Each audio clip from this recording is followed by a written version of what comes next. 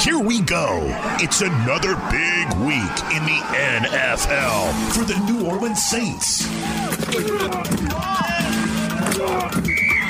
This is the Saints Wire Podcast, powered by USA Today Sports. Here's your host, Ryan O'Leary, and Saints Wire editor, John Siegler. That's the biggest thing, is the competitiveness that this organization possesses. Everyone throughout the whole building is competing, is giving it their best. And I was challenged by that, and I admire that, and that's what I just kind of just sunk into that.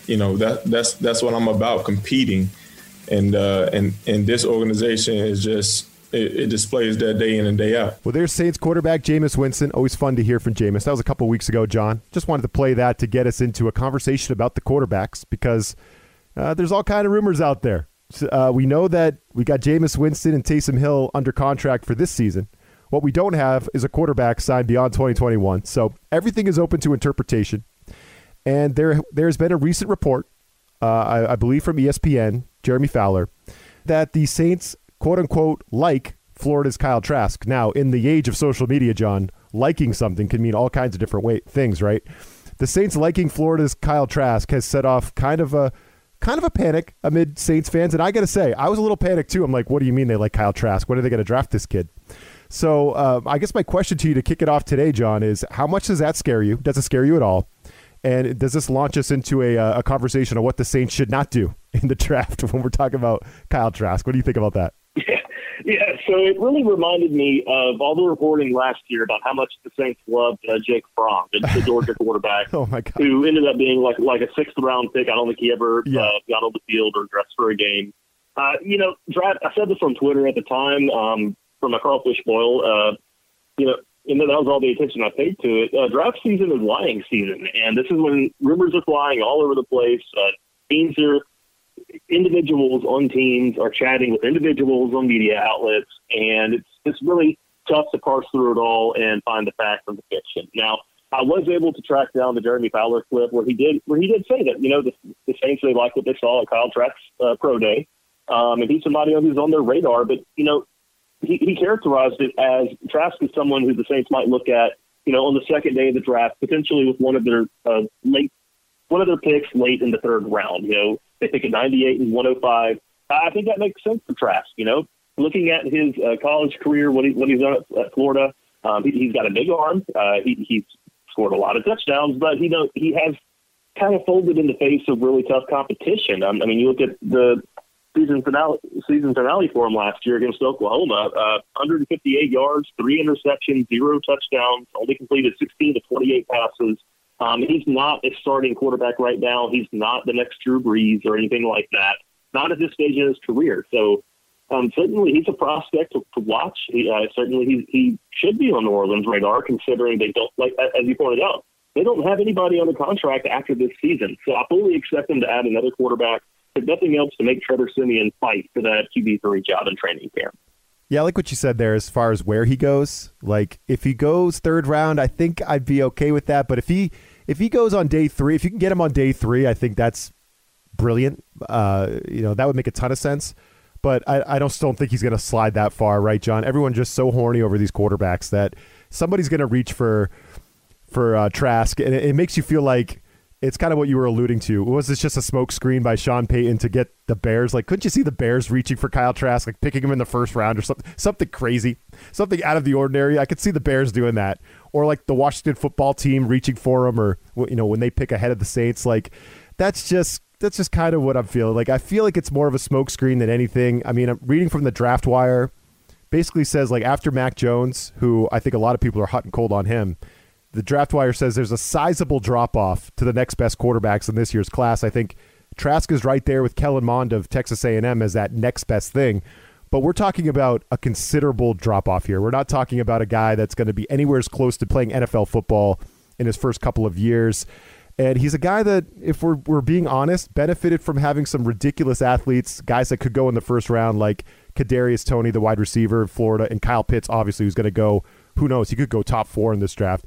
I think Trask definitely benefited from having guys like that. Kyle Pitts, you could throw the ball anywhere within 10 feet of him. I could probably complete some passes to Kyle Pitts, John, and I could throw a football about 5 yards. I have a noodle arm. Like Chad Pennington, he would be calling me a sissy the way I throw the football. I can't throw it, but I could complete balls to Kyle Pitts. You know what I'm saying? Like I could just chuck it up there, and he'd find a way to come down with it. And Kadarius Toney, no one could tackle him when he had the ball in his hands. So these are things that I think benefited Kyle Trask. So yeah, don't freak out about this one. This thing is like a smokescreen.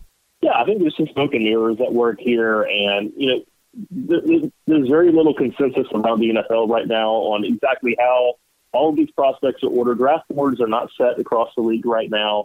There's a lot of variance in opinions about the quarterbacks. So I wouldn't read too deeply into reporting in early April about which specific quarterback the Saints like at which spot.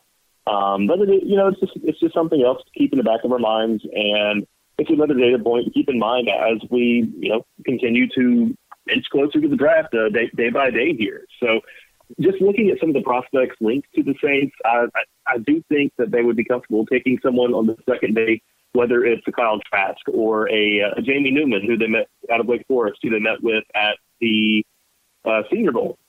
They'll have options. They can totally round up the depth chart. You just really have to be aware of, there's this thing of depreciating returns on all draft picks, but quarterbacks, especially after the first round, where if you're picking a QB in the third round, you caught lightning in a bottle if it's someone like a Russell Wilson or a Dak Prescott, who was a fourth rounder. Most of those third round QBs are not someone who can play. Like it's a Garrett Grayson, it's a Will Greer. It's guys who, they're fringe NFL talents, but because the position is so important, they may get overrated a bit, they get overdrafted a bit, and they could go sooner than expected. But we just have to keep in mind what sort of expectations we're putting on these guys when they're coming up to the league, maybe before they're really ready to compete. Well, speaking of the quarterback position, this literally happened. We're recording on Monday. This literally happened today. So we're kind of reacting in real time to the Jets trading Sam Darnold to Carolina. Basically what that means is it's a team in the top 10, John, that's not going to be picking a quarterback. I don't know if that matters for the Saints. I don't know if they're kind of so far back that I don't know if it makes sense for them to try to move up and get into the quarterback fray thing. But we were talking off the air about Teddy Bridgewater. Maybe there's a chance for a reunion down the road, right? What do you think about the prospects of that in this trade between Carolina and the Jets? Yeah, I think it's a good move for the Jets. It's QB they knew they weren't going to play this year, and they get several picks for him, which is a lot better than you could hope for most draft busts. And, they got a 2 and a 4 next season. They got a 6 this year. So that's a pretty solid return. For the Panthers, I just don't know that there's anything there. I don't know that Darnold can play. He hasn't shown anything in the NFL thus far. To be fair, he's been saddled with Adam Gase, who, we all know is one of the worst play callers and playbook designers in the NFL. Yes. So, and all of his former players seem to do well once they get away from him. So maybe this is a good start for Darnold. I think Joe Brady can totally max out his capabilities.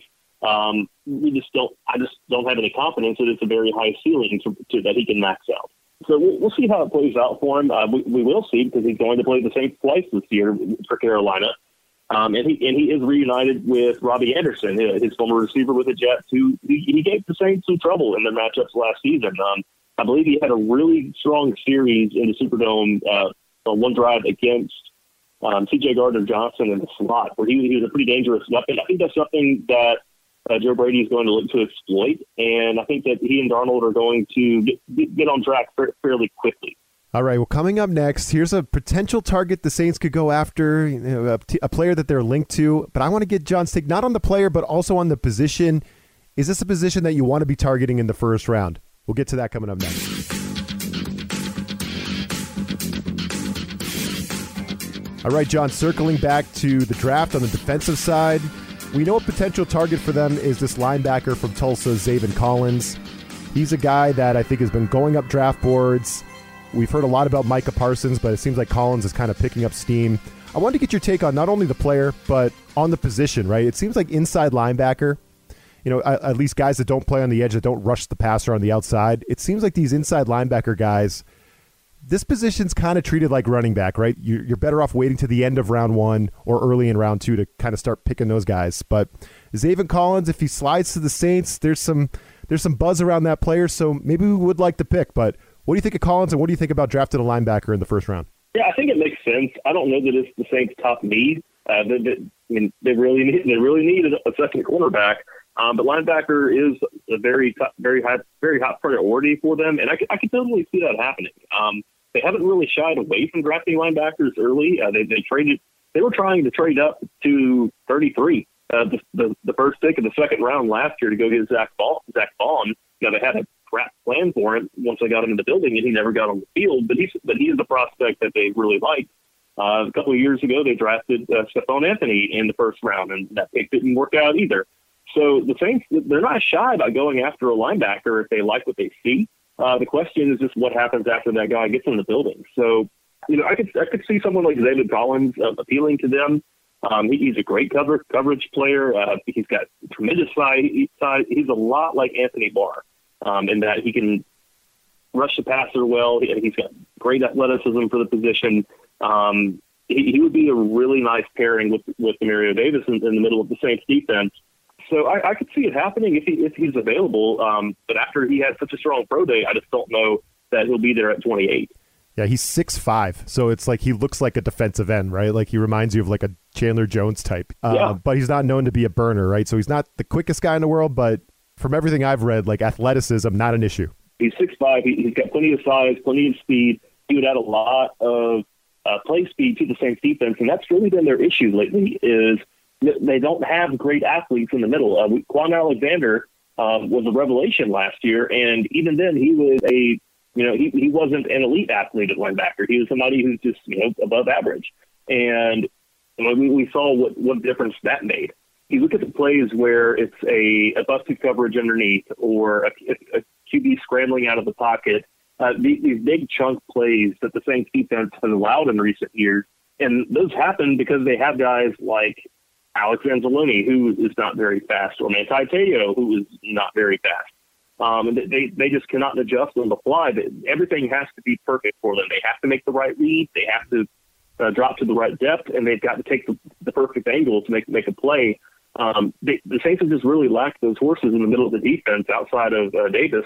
And so I would love to see them add somebody to the mix who can really complement him and, kind of study up to be the next linebacker after Davis is hung up his cleats someday. I like it. If they want to go linebacker, I think there'll be some names at 28. Like I said, I just feel like linebacker is going to slip, and it's just something. And it was interesting. The Saints haven't drafted a linebacker technically in the first round since 2015.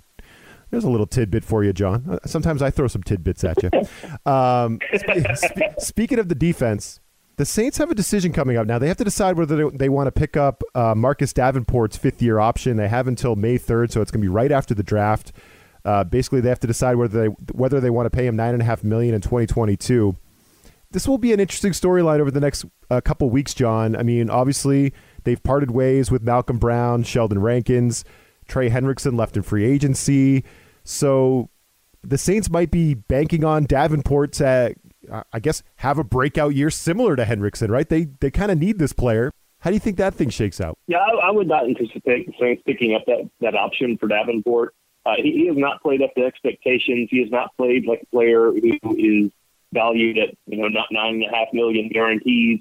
That's just not who he is at this point. He's somebody I would really anticipate playing out this final year of his rookie deal, and let's see what happens after that. Kind of similar to what they did with Marcus Williams. The other Marcus, Williams has been a much better pro than Davenport. He's certainly been available more often. He's avoided the injury bug. And when he has played, he's created a lot of positive plays and saved a lot of negative plays for the defense. And Davenport, too often has just not shown up. He hasn't been an impact player in games. It's just so frustrating, especially when you consider what the Saints gave up to go get him. Winning 2 firsts on him to move up in the 2018 draft, and it just hasn't panned out. And I really think this is probably the end of the road for him, similar to it was for Sheldon Rankins, who was another guy who struggled with injuries and wasn't able to stay on the field and was kind of inconsistent whenever he was suiting up on game day. What do you think the chances are, John, that Davenport has that breakout season that we've been waiting for? Do you think it's coming? I think it's very possible. I mean, he's got all the athleticism in the world. He's got all the physical tools that you need to succeed in the NFL. He's a very smart individual. He's a very intelligent football player. He's got great vision to track the runner in the backfield. Just too often he just gets quiet, and he doesn't have any counter moves whenever he's rushing the passer. He just doesn't really he hasn't made the most of his opportunities so far. And I think he will have a chance to, kind of run it back this year and, prove me wrong with that breakout. He'll have plenty there'll be plenty of snaps to go around with all of the losses the Saints have taken up front. At defensive end, especially with Trey Hendrickson leading, that's a solid 400 pass rush snaps out the window. So he'll have ample opportunities to prove himself, and if he can't do it, there are guys working hard behind him, and Carl Granderson and Tomo Passignon, who are looking for that starting gig. That right now, Davenport is the only thing standing between them. There's John Sigler of the Saints Wire. Thanks for joining us. We'll talk to y'all next week. This USA Today Sports Podcast has been presented by USA Today's Sports Media Group and is available in your favorite podcast store. Make sure to subscribe for weekly updates, the latest fantasy picks from Corey Bonini, and the Huddle Podcast, Inside the Weekly Line, with Sportsbook Wire's Jeff Clark and Eston McLaren, and the Bet Slippin' Podcast. We'll see you again next week.